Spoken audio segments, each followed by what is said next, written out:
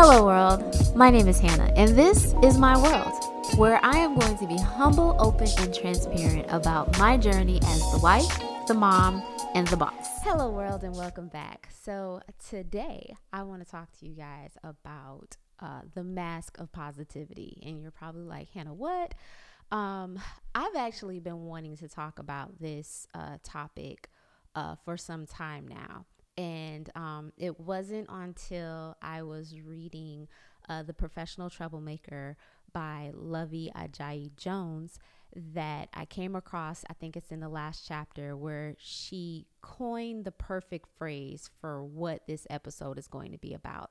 And she called it toxic positivity. I was actually going to name the podcast or this episode toxic positivity, but I decided to go with my original idea, which was the mask of positivity. And the reason why I decided to go with the mask of it is because that is what we do. We go around with this mask of just being positive and saying that everything is okay. But I love the way that she coined the phrase of it being toxic, because it is. And in the book, she also talks about how Christians are the champions of toxic positivity. And we are.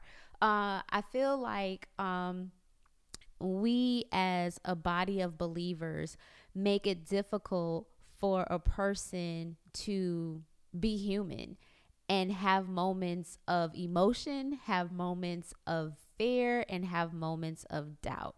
And that's because we like to throw scriptures out at people like rejoice in the Lord at all times. And again, I say rejoice, or count it all joy when trials and tribulations come your way, or be anxious for nothing. Like, we throw all these different scriptures out to encourage, but sometimes to a point of where we kind of chastise or rebuke one another, or tell a person that they don't have enough faith.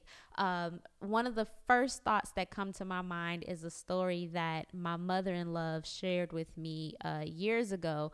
I believe I've shared it with you guys before in the podcast, that she was diagnosed with sickle cell anemia and ended up transitioning due to complications of it. And so anyways, if you know anything about sickle cell anemia, there are times that you go into crisis and you end up in the hospital for a couple of days at a time. And so she shared with me how when she was younger and she would go into the hospital, how, family members who were believers would come and, pray for her and everything. But then when they saw that she wasn't getting better, or that, she was going back into the hospital multiple times, comments like, oh, you don't have enough faith were being made. And when somebody tells you that you don't have enough faith for something, that can be insulting, because it's like you're believing, but if God is not changing it or working it out in the way that you think it should, or that others should, does not mean that he's not working. He's still working. And I think that's one of the things that we definitely need to get straight or clear with one another in regards to trying to be encouraging to one another in a person's time of need. Because first of all, the Bible says that all you need is faith of a mustard seed. So I may not be on avocado seed faith level like you right now, but all I need is mustard seed faith. And that's enough. That is enough for God to work with to allow anything to happen, right? And so for you to tell somebody that they don't have enough faith, it's just like, do I not have faith at all? Because all I need is a mustard seed. And if you ever seen a mustard seed, it's extremely small. So unless I just don't have any, what do you mean I don't have enough faith? I don't have what?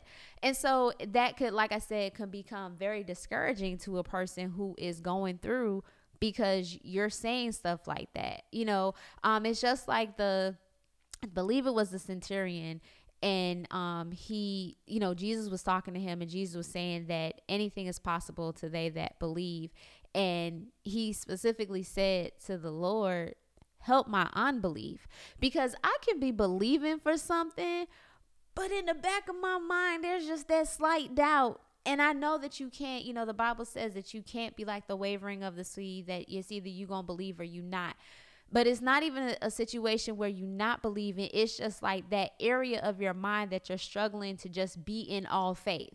You know what I'm saying? To not look at the circumstance at all, to not be succumbed by the situation or the depths of the situation that you're at hand. And going back to this just being positive all the time, it's like almost to say that you don't have any real feelings, or you can't be true or authentic to the feelings that you're having fear, that you're having doubt. Lovey said it in her book as well, that, it's because we as believers, generally speaking, feel like fear and faith cannot coexist. And so because they can't coexist, if you have any type of fear in your life, then you don't have faith. And that's not true, because in all honesty, like, fear is not necessarily the opposite of faith. I think it's more so, and I've shared this with you guys before in an episode. It's more so certainty is the opposite of faith. And fear is like a result of not having certainty, because you don't have the certainty. You don't know how things are going to turn out. You don't know what is going to happen, that you fear the unknown.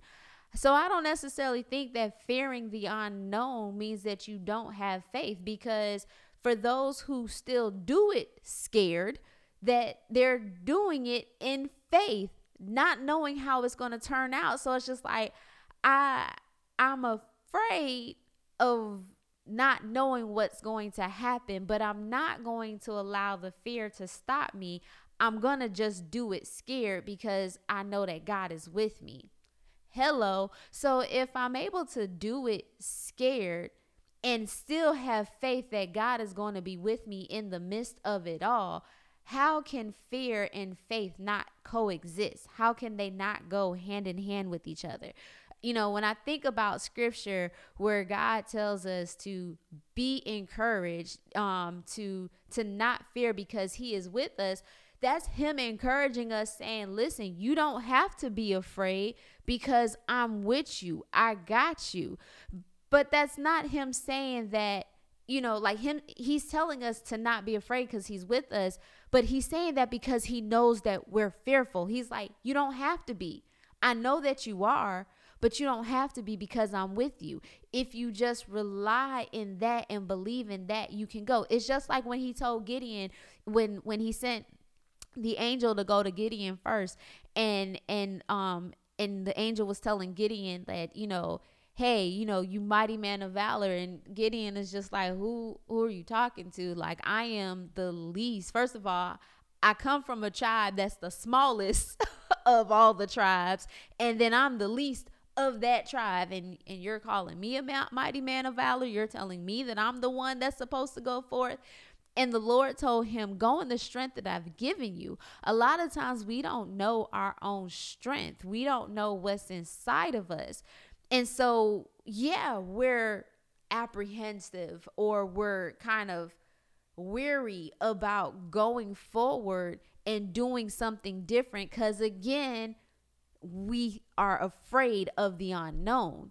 What doesn't seem familiar, what doesn't feel comfortable, we are a little anxious about. But then that's when God says, be anxious for nothing, but through prayer, supplication, and with thanksgiving, make your requests known. And a little further down, he talks to us about having this peace, right? And so, no, you don't have to be anxious, but I know that you will be. That's how I feel like what God is saying.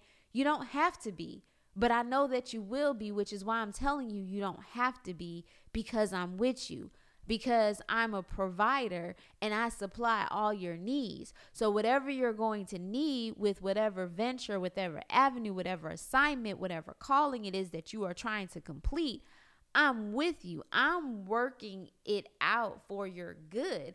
I'm always working. It may not feel good. It may not look good. It may not even look like I'm doing anything. And you're like, God, where are you? But he's still working it out. And so, yeah, because it's all about perspective, right? And I've talked to you guys about perspective plenty of times before, but it's all about perspective. And yeah, if you are at that level of faith where it's just like, I always, it's hard to even use the word always, but just to say majority of the time, I know that I can fall back on these scriptures, right? Which is why we have the Holy Spirit. First of all, let's retract a little bit, which is why you need to read the scriptures so that it can be hidden in your heart. So in those times of feeling discouraged, those times of feeling fearful or being anxious, the Holy Spirit can bring back to your remembrance the scriptures that you've read, which is why it says faith comes by hearing and hearing by the word of God, right? You have to first hear it. How can they believe if they don't hear? You have to first hear it. You have to read it. You have to get it in your heart for the Holy Spirit to bring it back to your remembrance so that you can find encouragement to go forward. But I say all of that because all of that comes from studying the word of God, right? All of that comes from reading the scriptures and having it in your heart, because that is what, builds your faith. Going through something, going through a test, going through a trial, that is what builds your faith, because then you start to recognize if he did it before, he will do it again, right? But if he's never done it for you, then you really have nothing to rely on or nothing to stand firm on. So something's got to happen. And because it's never happened before, what happens? Fear comes in. You're like, whoa, I've never had to deal with a situation like this before. But once you get through it, it builds your faith a little bit. And that's what constantly happens. It's like that saying, and I've shared this with you guys before, you're either in a storm, you're going through a storm, you're coming out of a storm. But it's a cycle. We're constantly going through things because we're constantly having our faith build. Why? Because there's going to be new levels with new situations that are going to cause us to be shaken in our faith. And yeah, there are some of us out there who are not shaken as easily. But please, I would love to know someone who is never shaken in their faith, who never experiences any type of anxiety, who really walks this earth counting it all joy at all times. And the thing is that I get back to the beginning of my point, which is this toxic positivity that, Lovey was talking about in her book. And like I said, I've been wanting to talk about this subject matter for a while, because I just feel like sometimes, especially with mental health being more predominant now, or that we're more aware of it and we're acknowledging it more and we're talking about self-care more, I've really been wanting to talk about this subject, because I feel for a lot of times we have a lot of Christians or believers out there who are suffering from mental health silently, because they feel like, as a Christian, if I say that I'm depressed, or if I say that I'm dealing with some things emotionally that is causing me mental anguish, that I'm going to be looked at as less than, or that I am not a real believer. And that couldn't be further from the truth. And that is just so disheartening, because now we have believers out there suffering in silence because they feel like they can't talk to anybody, or when they do talk to someone, they're not talking to someone who is sensitive enough to understand this is not a moment where I'm supposed to be pointing out the silver lining, but this is a moment where I am supposed to give out empathy and be in the moment and validate that this is how this person feels. Because we all act as if, or let me just say, generally speaking, we act as if we don't go through moments of depression ourselves, where we're feeling sad or where we're feeling like something is going on.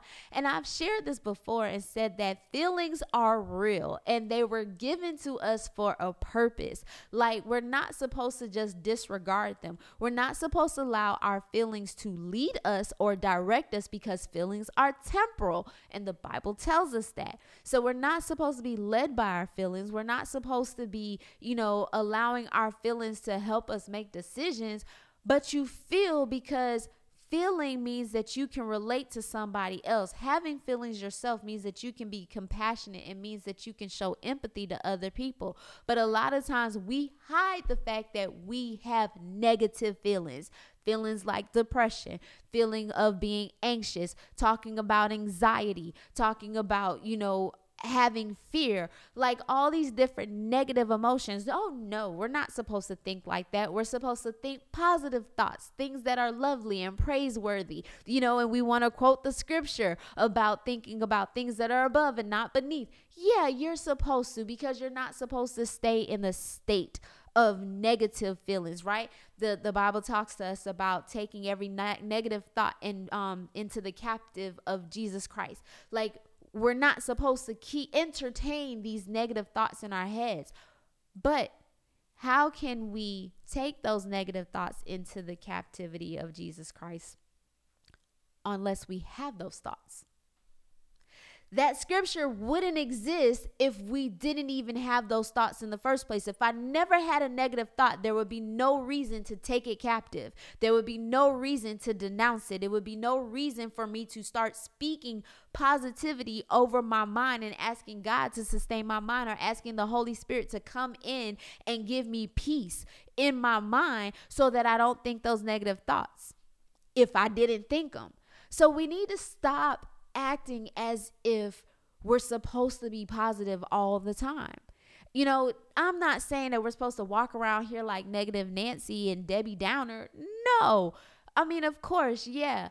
It's after you've been through things, and this happens or develops in relationship with God, not just religion, not just going to church on a particular day of the week and listen to your pastor, and that's the only time you get into the word.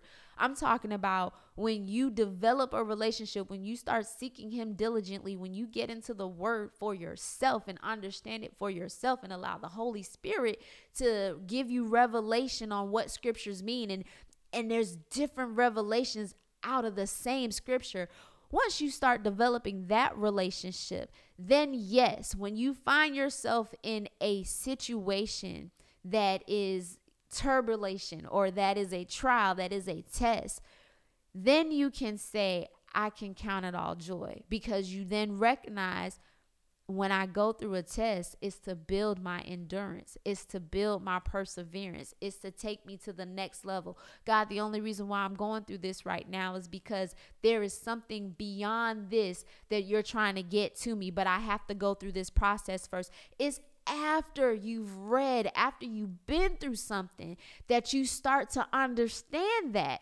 And then you can start, and the Holy Spirit will help you remember, count it all joy, because all things work together for the good of those that love the Lord and that are called according to his purpose. So even though it doesn't look good, it doesn't feel good, and it doesn't sound good, I know that eventually it's going to work together for my good. So I can count it all joy, because I'm never in lack or in want, because he's the supplier of my needs. So even right now, my money may be looking funny and my change may be acting strange, and I have this bill coming up and I don't know how it's going to get paid. God, I trust you.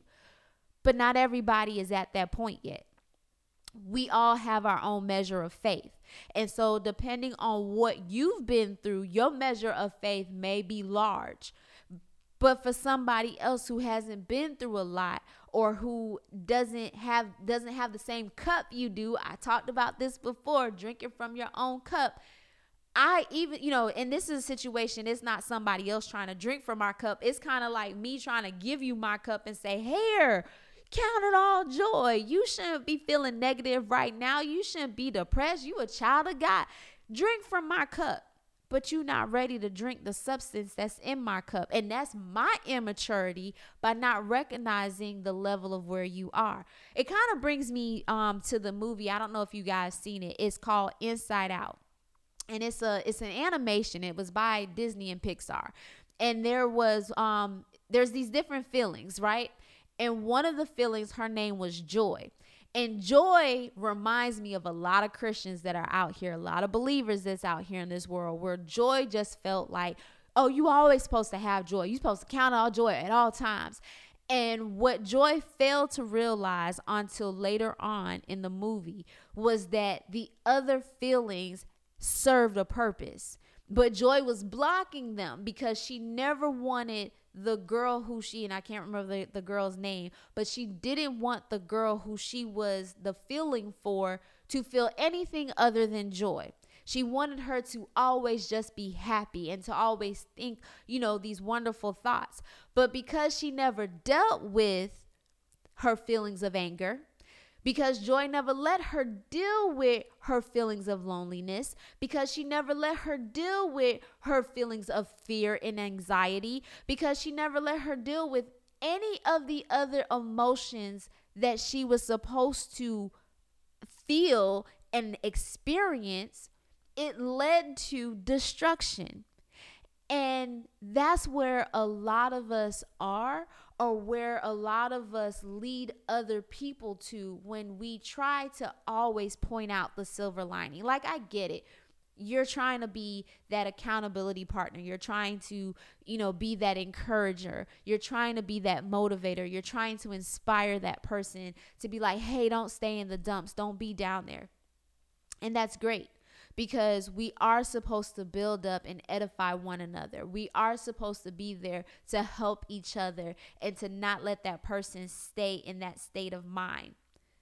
But we do need to at least let them process.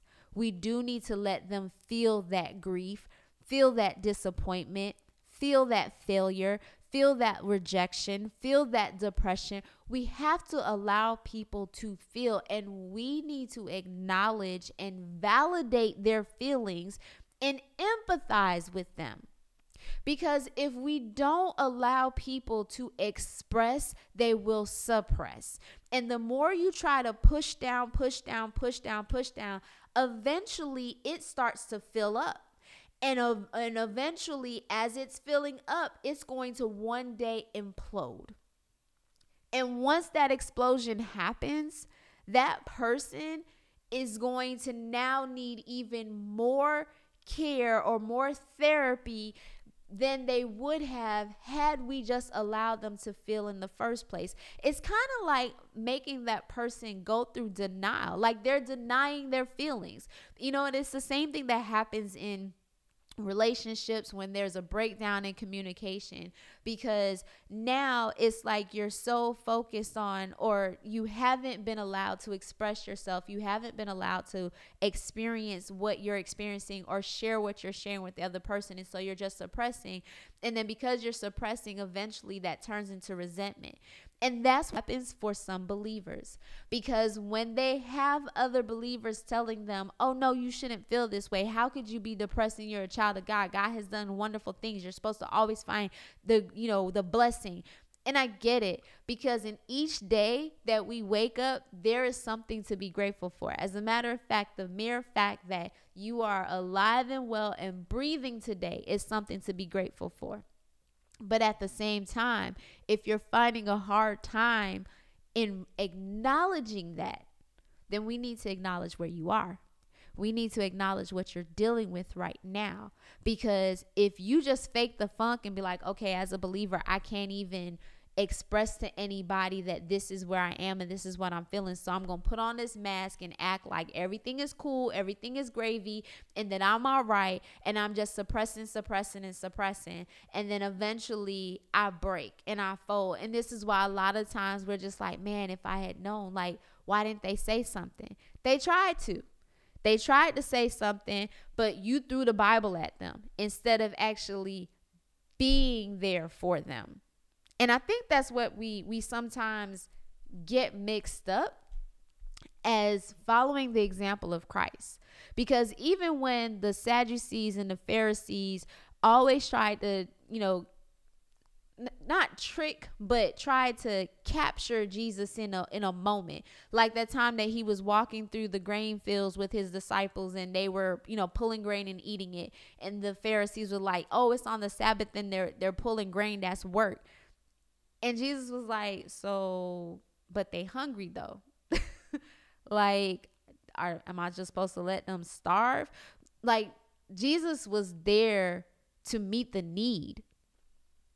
And I feel like this is where we go rogue and not really follow his example. I even posted this on Facebook maybe about a month ago, maybe even two, when I was saying that I put up a post, something similar to the fact of how, Jesus is our example and we're supposed to be following him. But what if our interpretation of his lead is wrong? Because if our interpretation of the example he set is wrong and we're out here trying to live his example, then we out here living a false example because of our wrong interpretation. Jesus was about meeting the needs of people. And if somebody is going through something, if somebody is feeling depression, if somebody is feeling like anxiety, and we just throwing the Bible at them like, oh, count it all joy, but not meeting the need, why are you feeling depressed? Let me be a listening ear. I'm not a therapist, nor am I a counselor. But listen, I can listen. I can sit and listen and then be like, hey, let's find you a resource. Let's find you a therapist that can help you, because it seems like you have a lot of stuff that you're going through. I'm going to be encouraging. I'm going to have some scriptures. I'm going to be there to help you. And I'm going to definitely intercede on your behalf and pray for you. But at the same time, I know that you also need something tangible. It's just like when you meet somebody on the street who is hungry. We shouldn't just say to the person, I'm going to pray for you. You can meet that need right then and there by giving them something to eat. Not just saying, I'm going to pray for you. Oh, let me give you a couple of scriptures. That's not going to help them. Let me meet the need first. Let us meet the need first so that we can help that person and not just leave them feeling like they're by themselves. This is why a lot of people feel like they are by themselves in this world, because especially believers, because of the fact that we can't be our authentic selves with one another. We have a tendency, and I'm saying we because we are one body, right? The Bible tells us that we are members of one body. We're various members. We all have our different parts. We have our different roles to play, but we are all a part of one body. So I'm saying we, speaking generally, that we collectively don't do a very good job with being there for one another, because we're kind of quick to be judgmental. I'm not saying, if I'm not speaking to you specifically, then it doesn't apply. But as that old saying say, a hit dog will holler. So if you got a problem, or if you feeling some kind of way with what I'm saying, then maybe you might need to step back a moment and reflect. How are you with your friends? How are you with other people who come to you to share their struggles or what they're going through? How do you respond? Are you empathetic? I get it sometimes that we talk about having tough love for people too, but I think we also need to make sure that we're being discerning with our tough love. Is this a moment for tough love, or is this a moment to just sit in the moment with the person, sit in the feelings with the person? We have a lot of hurting Christians. We have a lot of hurting believers because they feel alone, because they feel like they are, or they have been made to feel like they're not a real believer or a real Christian because of the fact that they have feelings, and there are times when they feel sad and depressed. Jesus was sad. Jesus was sad and cried when Lazarus died.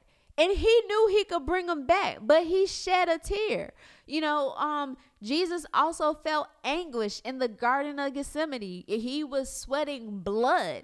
Like, he felt anguish, and he was Christ. He knew that, hey, I'm about to do this to save them.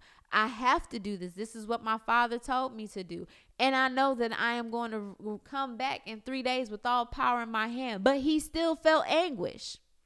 We are allowed to feel anguish. We are allowed to feel fear. We are allowed to feel doubt. We are allowed to feel. We just can't stay in those feelings forever. We have to get out. Why? Because we know that our God is mighty. We know that greater is he that is in us than he who is in the world. We know that God is with us. And if he is with us, who can be against us? We know these things. So because we know these things, we can't stay in that feeling of negativity for forever, but we are allowed to feel it. We don't have to brush it away and pretend like it didn't happen. It happened. You went through it. You felt it.